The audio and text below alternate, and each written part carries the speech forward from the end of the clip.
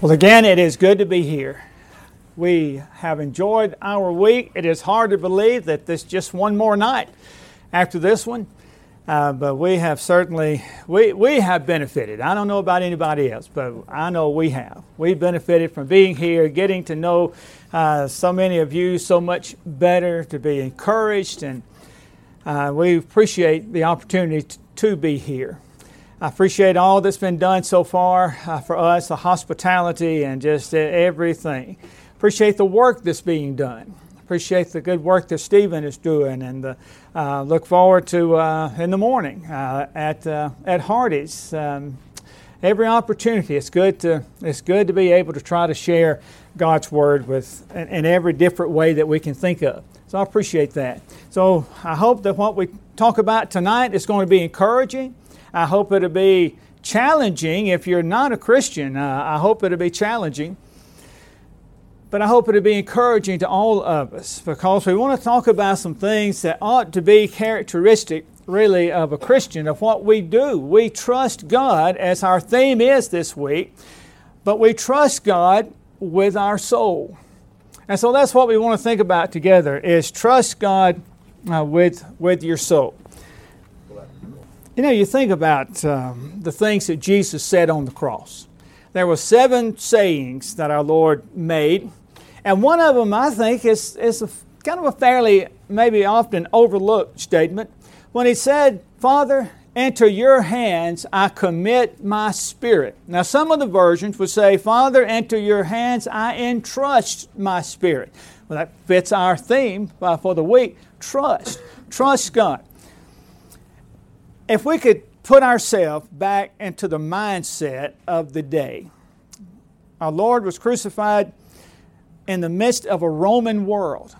The Roman world was heavily influenced by the Greek world. And the Romans ended up adopting the mythology, much of the mythology of the Greeks. And in the Greek mind, what the Lord said here was just an unheard of level of trust. You think about it, Jesus had left heaven, He took on human form, and He was now experiencing human death.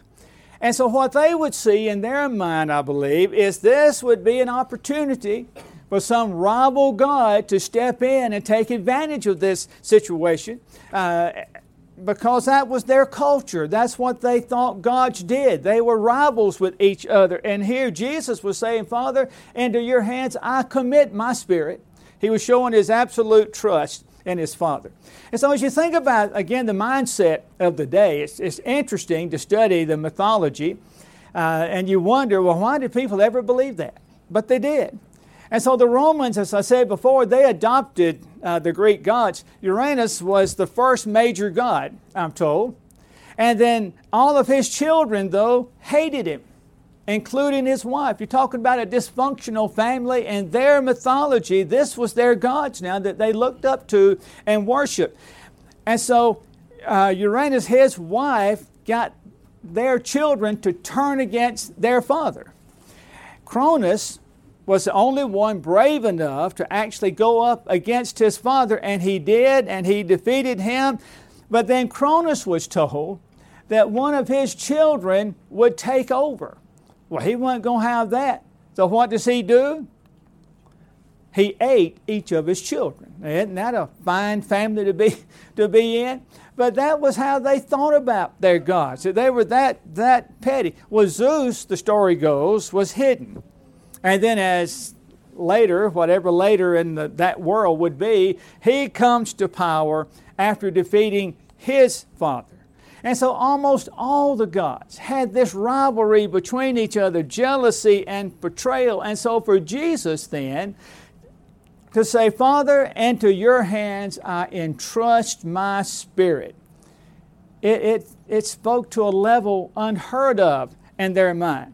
And so Jesus was completely at ease to entrust His Father with the most valuable thing. "I entrust to you my soul." See, in their mind, here's Zeus, and then here's Jesus, the Son of God. Zeus, all-powerful, very vengeful, very much human-like. And then here's the Son of Man, who didn't come to be served, but to serve. So again, their mindset, that was foreign to them. The Lord said, "For what will it profit a man if he gains the whole world and forfeits his soul?" The Lord is teaching us that there's nothing more valuable to us than our soul. And He was willing to entrust His to His Heavenly Father. And so, how much more then, how much safer could our souls be than in the hands of our Savior? We can trust our soul to Him. And so what I want us to think about tonight is the song that we will lead. And I appreciate Corey leading this as an invitation song. "It is well with my soul." And if you have your song books, that's going to be our outline, that number 626 here. That'll be kind of the way we'll steer our thoughts. But I want it to be something that we don't just learn about a song that we sing. We'll hopefully do that. But I hope what we'll come away with is "it is well with my soul." Because we can trust our God with our very soul. Now I mentioned... I really didn't plan on doing 2 hymn studies, but it kind of worked out that way. Sunday, we talked about "Jesus Loves Me," and now tonight we're looking at this one. And some of the songs have a really unique backstory to them, and I think this is one of those. And so, again, in our book, number 626, "It is well with my soul," there have been a lot of stories that circulate about the background of this, and some of those are true and some are not. But as far as I could determine, this, according to history, is pretty much accurate for this song. The sad thing is that it has a tragic ending, not just for the one who wrote it, who was Horatio Gates Spafford, but also for the one who wrote the tune to it, who was Philip Paul Bliss. And he wrote the musical score for this song in November of 1876. So as you may be familiar with this story, but he wrote this poem, H.G. Spafford wrote the poem in the mid-Atlantic over the exact spot where his 4 children had died just a few days before. I can't imagine losing one child, much less all my children. His wife and children were sailing to France on the Ville du Havre, one of the largest ships afloat at the time, but it was rammed while in the Atlantic Ocean by an English iron sailing ship. It sank within 2 hours. 226 people died in that tragedy. His wife, Miss Spafford, she survived, but her 4 children were lost. Again, I cannot imagine the heartache that would go with such a thing. But that's not the end of the story.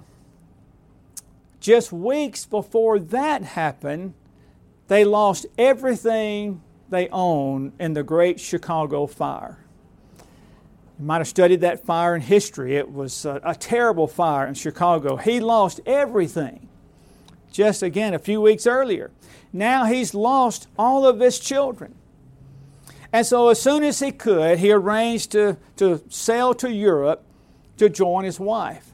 And on the way, in December of 1873, the captain of the ship called him up and pointed out, this is where it happened. As they crossed the ocean, this is the spot where your children died. Again, I can't imagine what was going through his mind and how heavy his heart must have been. But with a heart heavy with grief and pain, but within himself surging with faith and hope, he wrote this song.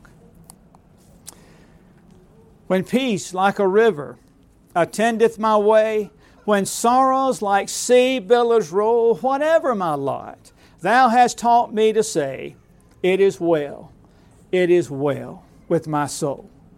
I can't imagine penning those words at such a deep, dark time. But you know, the story doesn't stop there. There's more tragedy associated with this song. Philip Paul Bliss, a noted song leader and composer, wrote the music for this hymn in November of 1876. 2 weeks after he had written this, Bliss and his wife were killed in a tragic train crash in Ashtabula, Ohio, near Lake Erie. But that's not all of the story either. Witnesses to that crash said that Bliss could have escaped, but his wife was trapped in the burning wreckage, and he refused to leave. And so he died there in the flames with his wife. And so this song, It Is Well With My Soul, came at such a heavy price. Oh, not that the song created it, but it came out of that grief and sorrow. Now, speaking of grief and sorrow, Lord willing, tomorrow night we'll talk about trusting God with our grief and sorrow, which I think is a fitting one to bring after this lesson.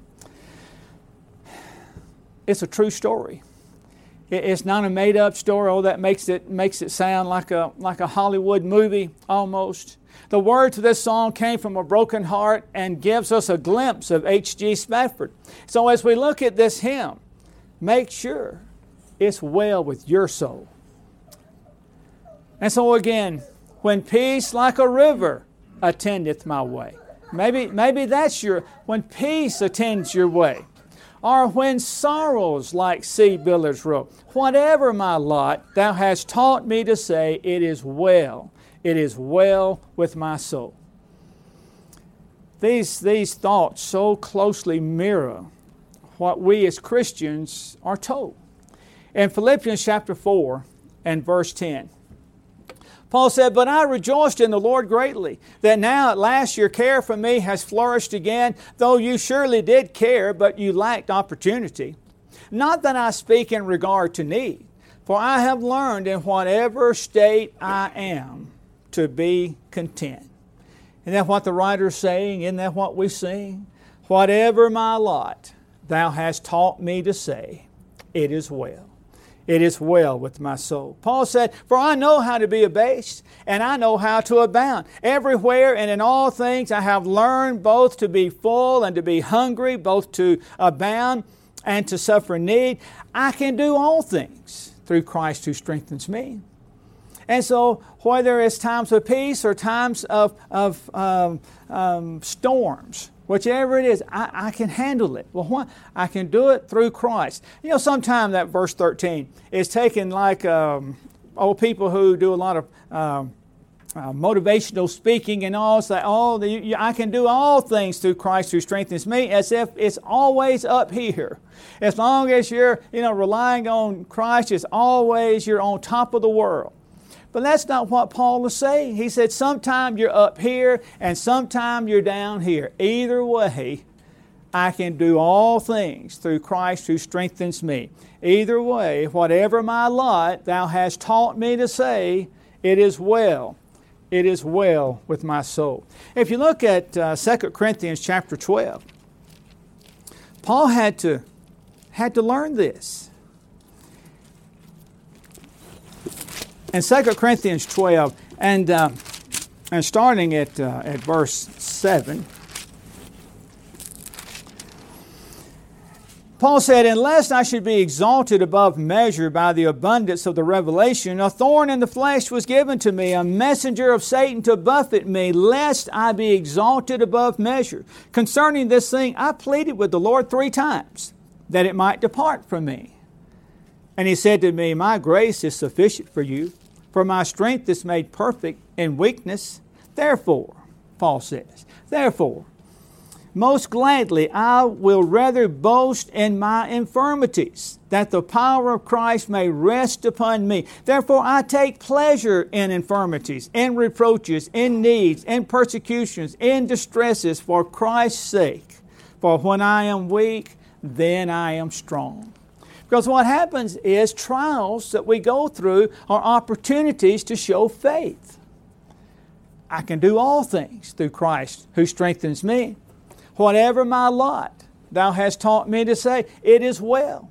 It is well with my soul. And then the second verse says that though Satan should buffet, though trials should come, let this blessed assurance control. that Christ has regarded my helpless estate and hath shed His own blood for my soul. What an awesome thought. We turn to passages like Romans chapter 8 and verse 31, and we'll see this very idea, I believe, in these verses. Paul says about that, he says, what then shall we say to these things? Now, he, in this chapter, has just talked about the Lord being with us. And like in verse 28, we know that all things work together for good to those who love the Lord and are called according to His purpose. And so what then shall we say to these things? If God is for us, who can be against us? He who did not spare His own Son, but delivered Him up for us all, how shall He not with Him also freely give us all things? Who shall bring a charge against God's elect? It is God who justifies. And so in this passage, and we'll continue this reading in just a minute, though Satan should buffet, though trials should come, just know this: Jesus has died for me. He shed His own blood for my soul. I am okay.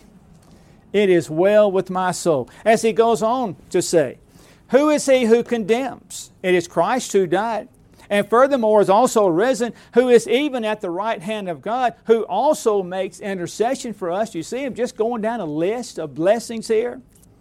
Who shall separate us from the love of Christ? Shall tribulation, or distress, or persecution, or famine, or nakedness, or peril, or sword? As it is written, for your sake we're killed all day long. We are accounted as sheep for the slaughter. I think Paul is still saying, whatever my lot, it's well with my soul. Look what Jesus has done for me. He shed His own blood for my soul. Yet in all these things, he said, we are more than conquerors through Him who loved us. For I am persuaded that neither death, nor life, nor powers, nor things present, nor things to come, nor height, nor depth, nor any other created thing shall be able to separate us from the love of God, which is in Christ Jesus our Lord. What was Paul saying? What did he say?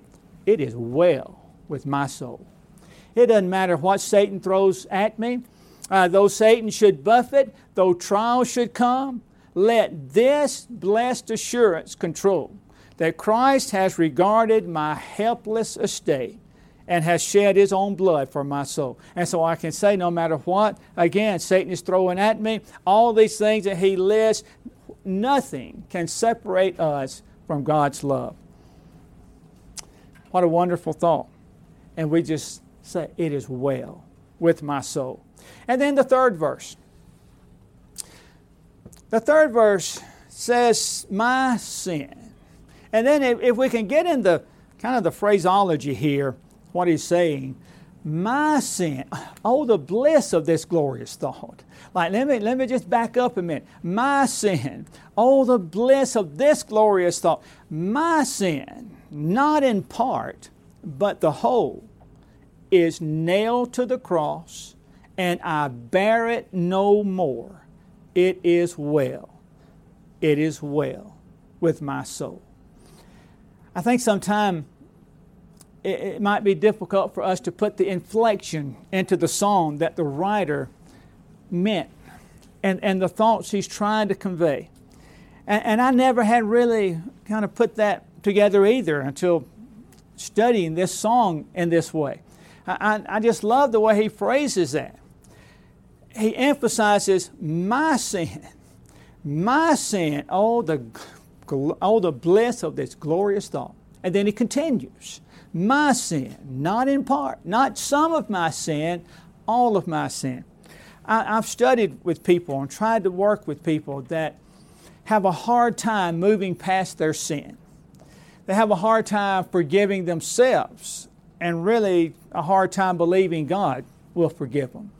And what we are being reminded of in this verse and what we're telling each other as we're singing to one another, it's not some of our sin that Jesus nailed to the cross.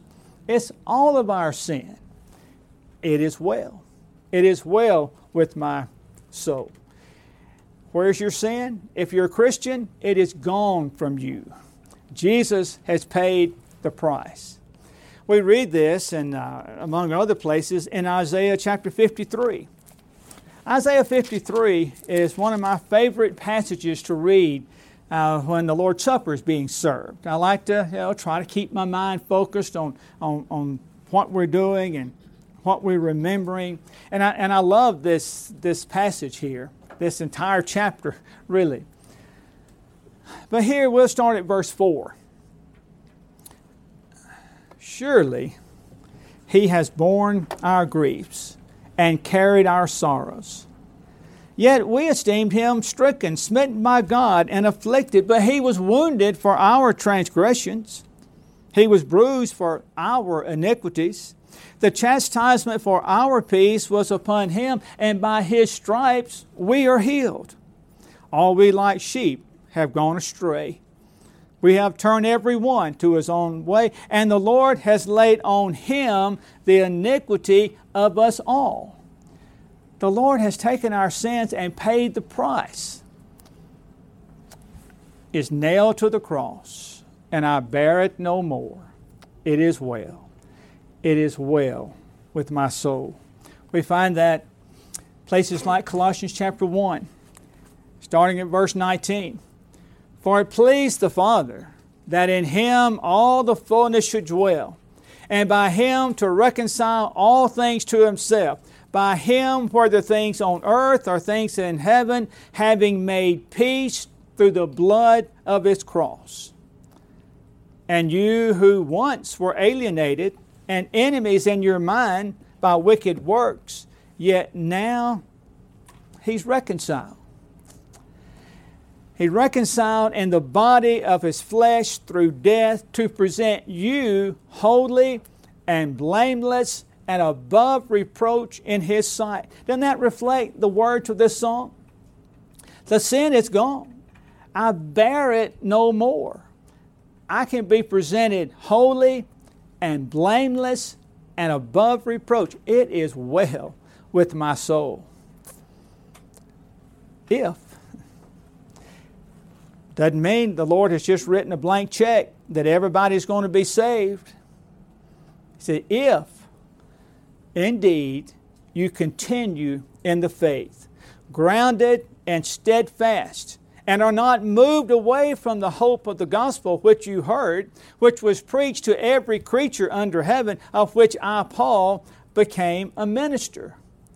And so, no, it's not a blank check to everybody. Oh, Christ died for everybody to have the opportunity to have this hope and be able to say, it is well with my soul. If indeed, he says, you continue in the faith. And if you are continuing in the faith, then yes, it is well with my soul. I can stand before the Lord without one sin charged to me. Oh, not that I didn't sin, but not one sin charged to me, because it is nailed to the cross and I bear it no more. So those are the first three of the verses. We're going to spend the remainder of our time on this fourth verse. And Lord, haste the day when the faith shall be sight, the clouds be rolled back as a scroll, the trump shall resound, and the Lord shall descend. Even so, it is well with my soul. For me, this is one of the most meaningful parts of this great hymn. When the Lord comes back, and all the events that we'll look at here happen, we can be at peace, and we can say, even so. Yeah, all this is going on. The Lord's here, and a lot of things happen when He comes back. Even so, it is well with my soul. The Lord shall descend. Even so, it is well with my soul. You know, the Lord promised to return, didn't He? He's coming back. In fact, in John 14, He said, I go to prepare a place for you. And if I go to prepare a place for you, I'll come again and receive you unto myself. And then remember, can you imagine the disciples when they were up there at Bethany and they're talking with the Lord, and then He just lifts up out of their sight. and they're just dumbfounded. And they're standing there looking at the Lord ascending back into heaven.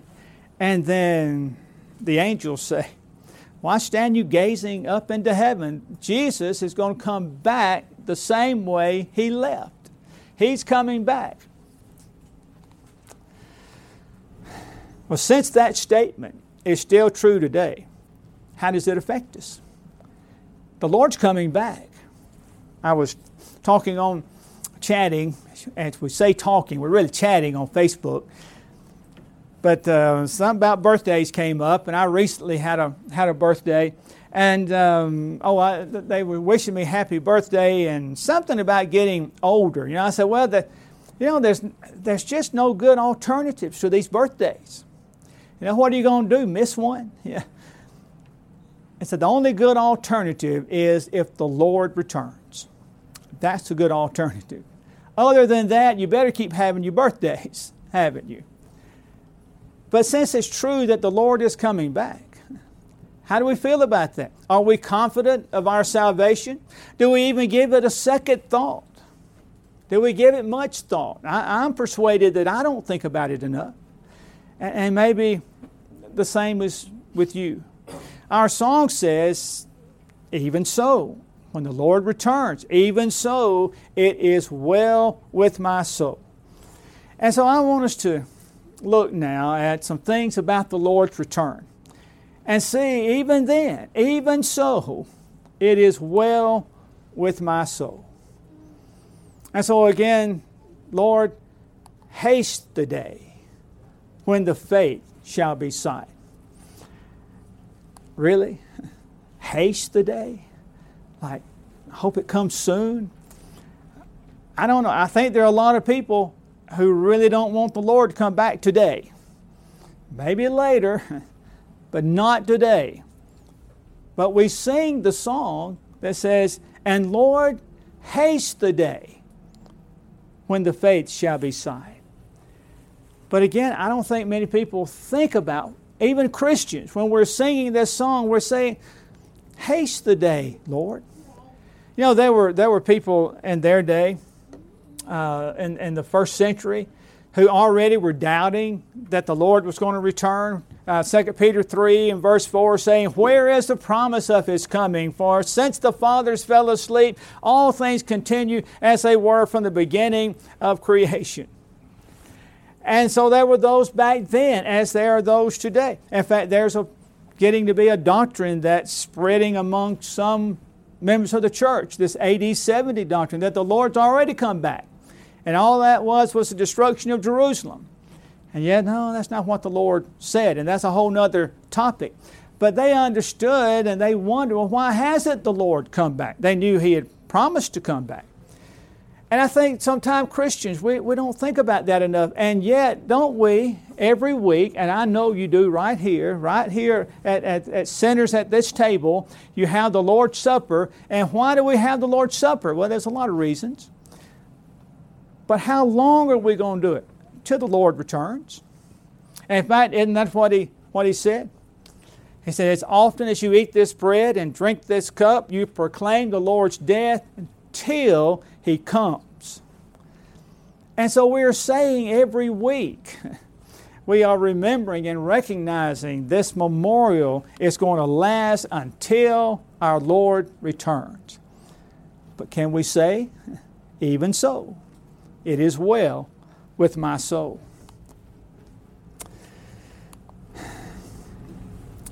I think right after the Lord ascended into heaven, there was a lot of anticipation about His return.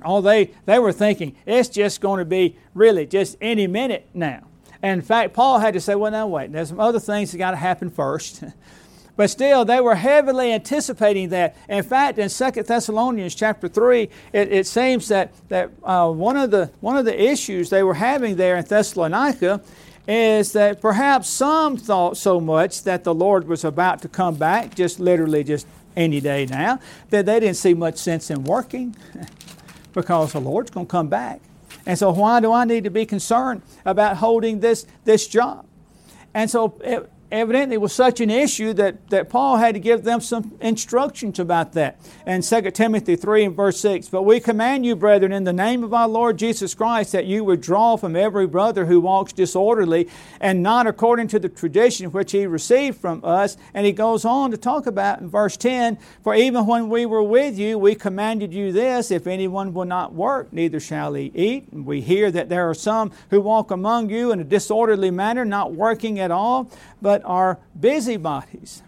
And so he had to instruct them and reprove them about that. But it seems like that at least as an excuse anyway, perhaps it was their misunderstanding of the Lord's return, because he has to do a good bit of teaching on that in both of these letters. But I could, I guess, say this, at least the Lord's return was on their mind.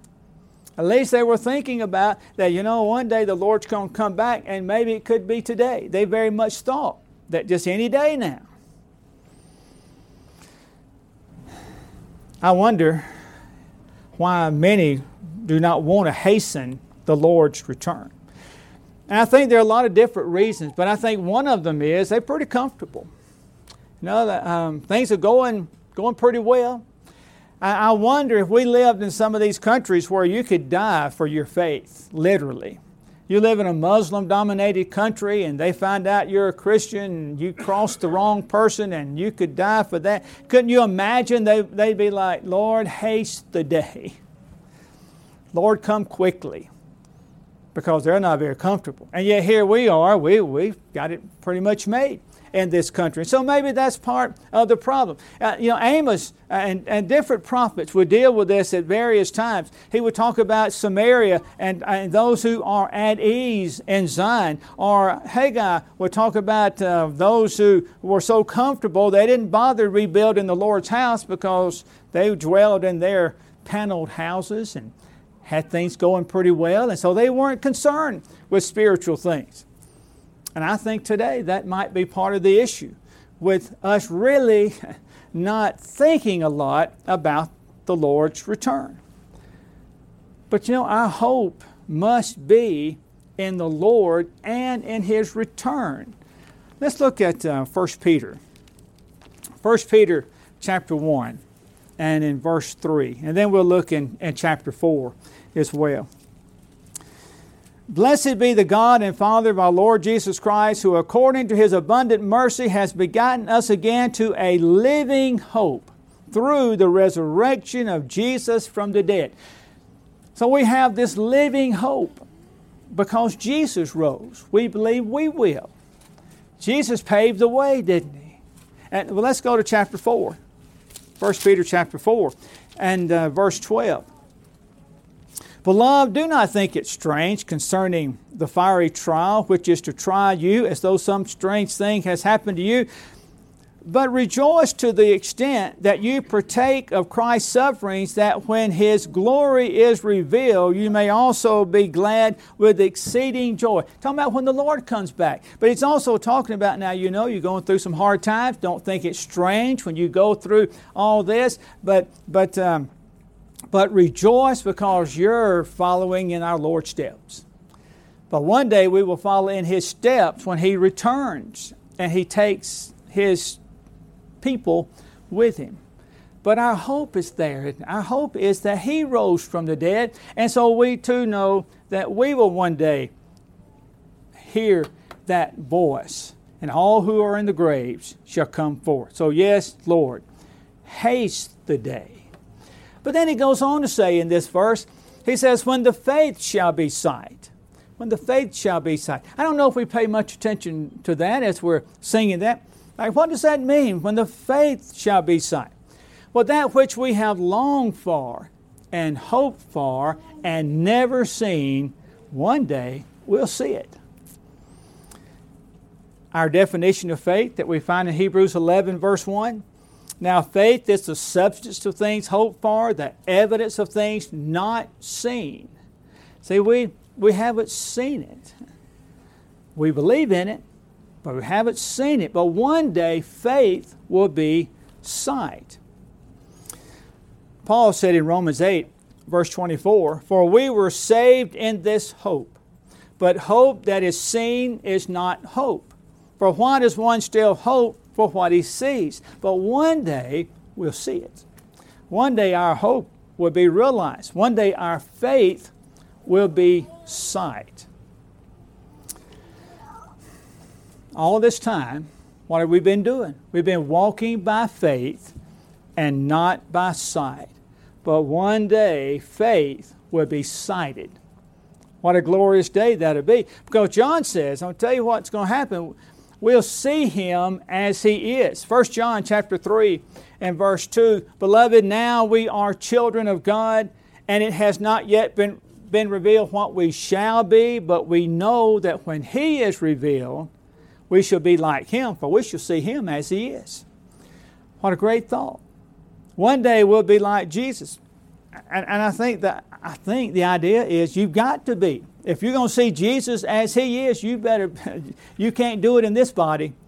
You're going to have to have that new body. We shall see Him as He is. And in fact, Revelation tells us in Revelation 1 and verse 7, everybody is going to see Him.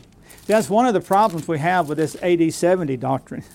Not everybody saw Him, but we're told every eye shall see Him. Revelation 1 verse 7, Behold, He is coming with clouds, and every eye will see Him, even they who pierced Him, and all the tribes of the earth will mourn because of Him. Even so, amen. When the Lord comes back, it won't be a little private matter somewhere. But also, Romans 14 verse 11 tells us that every knee shall bow. You think about that, every eye will see Him. And Romans 14 verse 11, For it is written, As I live, says the Lord, every knee shall bow to me, and every tongue shall confess to God. So you think about what this is revealing to us. When we see Him as He is, when the Lord returns, every eye will see Him, every knee shall bow, faith shall be sight, and even the unbeliever would be forced to acknowledge who Jesus is. What an awesome time. What an awesome day that's going to be.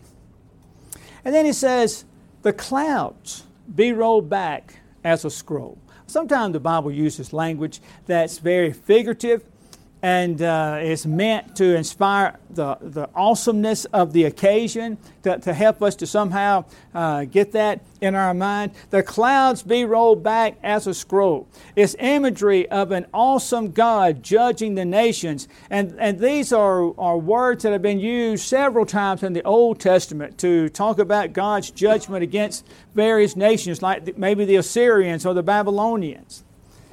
But you know, Revelation uses this language. And I think in a very literal sense, it will happen when the Lord does return, not the figurative sense like we find in other places. But then in Revelation 6, which has some very symbolic language. But notice what he says in chapter 6 and verse 14. Then the sky receded as a scroll when it is rolled up, and every mountain and island was moved out of its place, just depicting this awesome time and day of the Lord. And our song says, the clouds be rolled back as a scroll. When faith shall be sight and the Lord returns, there are some awesome things that are going to happen. Isaiah said in Isaiah 64 and verse 1, Oh, that you would rend the heavens, that you would come down, that the mountains might shake at your presence. And that's what they will do. And that's what they will do when the Lord returns, when the clouds are rolled back as a scroll. There's other language like this. If you look at Isaiah chapter 34, Isaiah 34, and starting in verse 1, Come near, you nations, to hear, and indeed, you people, let the earth hear, and all that is in it, the world and all things that come forth from it. For the indignation of the Lord is against all nations, and His fury against all their armies. He has utterly destroyed them. He has given them over to the slaughter. Also their slain shall be thrown out. Their stench shall rise from their corpses, and the mountain shall be melted with their blood. All the host of heaven shall be dissolved, and the heavens shall be rolled up like a scroll. All their hosts shall fall down, as a leaf falls from the vine, and as fruit falling from a fig tree. Oh, that was some awesome language there. But that was very figurative language about the judgment God was going to bring against the nations of that day. And yet when the Lord comes back, it won't be figurative. It'll be very literal. And we'll look at that in just a minute. But when all that happens, in the midst of all of this, is it well with your soul? The trump shall resound, and the Lord shall descend. In 1 Thessalonians 4 and verse 16, for the Lord himself will descend from heaven with a shout, with the voice of an archangel, and with the trumpet of God, and the dead in Christ will rise first. Can't imagine how that is going to sound. The trump shall resound, and the Lord shall descend, the song says. And here Paul says, that's right. For the Lord himself will descend from heaven with a shout, with the voice of an archangel, and with the trumpet of God, and the dead in Christ, those Christians, will rise first. What an awesome time that's going to be. So every eye will see him, every knee shall bow, every tongue will confess. Is it well with your soul? And here we are, all this is happening, and we will meet the Lord in the air and always be with him, as we read in 1 Thessalonians chapter 4 and in verse 17. We looked at verse 16 and verse 17. We're going to get to the right page here.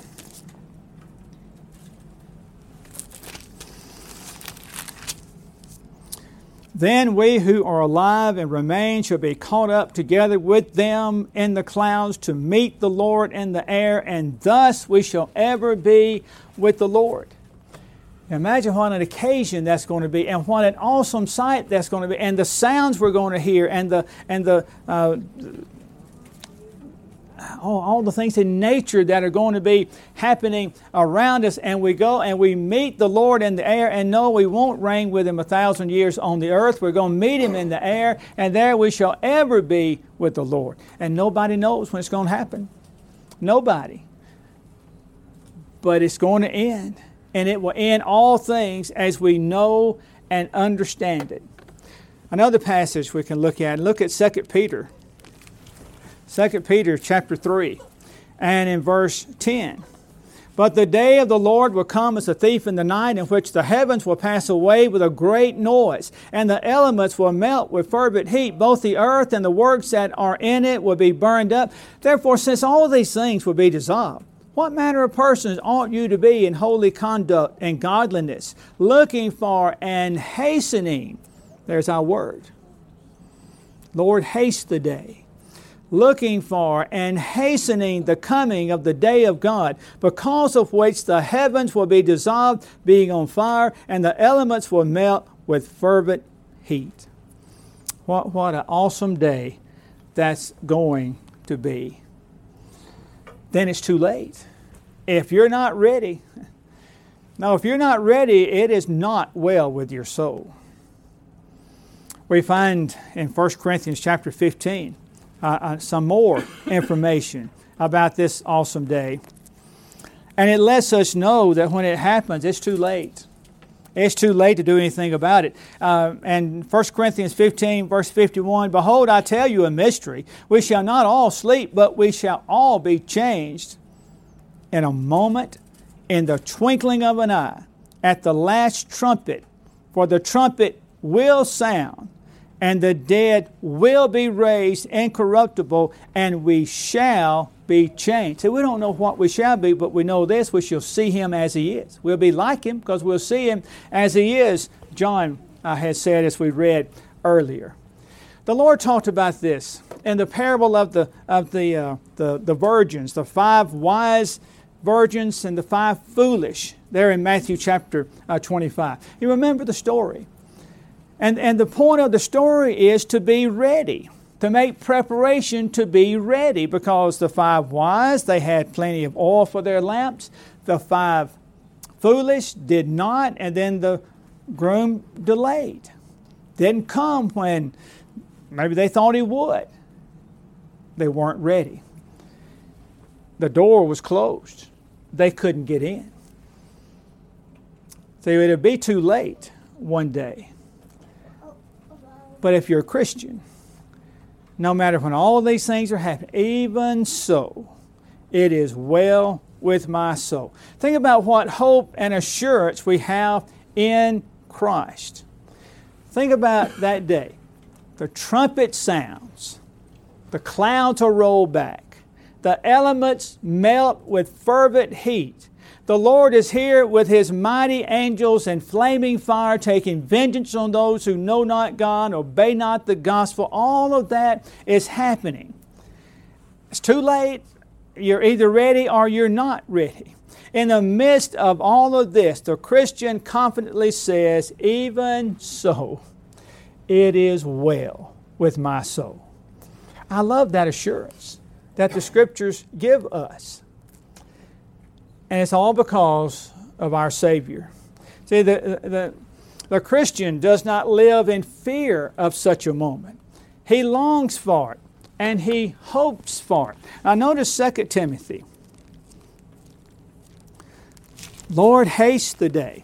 2 Timothy chapter 4 and in verse 6.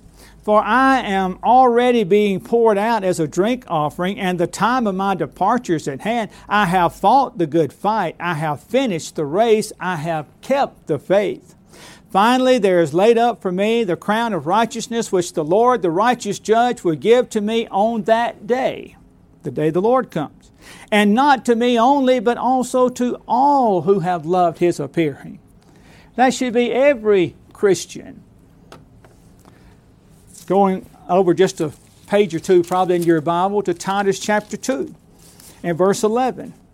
For the grace of God that brings salvation has appeared to all men, teaching us that denying ungodliness and worldly lust, we should live soberly, righteously, and godly in the present age, looking for the blessed hope and glorious appearing of our great God and Savior, Jesus Christ, who gave Himself for us, that He might redeem us from every lawless deed and purify for Himself His own special people, zealous for good works. But you see, embedded in all these passages are Christians with the hope that the Lord's coming back. We fought a good fight. We finished our race. We're looking for the blessed hope and the appearing of our Savior. But it's not because we deserve it, not because we've earned it, but it's because of God's wonderful grace and His forgiveness through Jesus. In 1 Thessalonians 5 and verse 23, now may the God of peace Himself sanctify you completely, and may your whole spirit, soul, and body be preserved blameless at the coming of our Lord Jesus Christ. What a wonderful hope and assurance we have. Because we know the love of God through His Son, we've learned not to fear the judgment, to actually anticipate it. Look at 1 John. 1 John chapter 4. 1 John 4 and verse 17. Love has been perfected among us in this, that we may have boldness in the day of judgment, because as He is, so are we in this world. There's no fear in love. But perfect love casts out fear, because fear involves torment. But he who fears has not been made perfect in love. We love Him because He first loved us. I love that passage of the mindset that we ought to have because of what Christ has done for us. And so can you sing this song without reservation, especially that last verse? Lord, haste the day. Can you ask the Lord to do that without a lack of confidence of your being ready for that? Many would be like the foolish virgins or the man who hid his talent. And one day it's going to be too late when the Lord shows up to demand an accounting from each of us. Some are so comfortable here that they see little advantage to living in heaven. We hear ridiculous songs sometimes. Remember the old country song, if heaven's not a lot like Dixie, I don't want to go. And really, how little do you know about heaven and about the alternative? Those who have completely given themselves to the Lord realize this world holds nothing for them but trials and temptations. All who desire to live godly in Christ Jesus will suffer persecution. And so we sing with confidence this song, and especially this last verse. Are you ready? Is it well with your soul? I'll tell you, you can trust God. You can trust God with your soul. Tonight there might be somebody here who's just not ready for that day. Can't sincerely say, Lord, hasten the day. Haste the day when the Lord comes back. It's going to be too late. Should that trumpet sound before we leave here tonight, it's too late. But I hope you have the calm assurance that it is well with your soul. If you're not a Christian, I can tell you this, it's not well with your soul. But it can be. It can be this very night. If you believe that Jesus is the Christ, the Son of God, would you repent of your sins? Just change your life. Say, Lord, whatever you want me to do, that's what I want to do.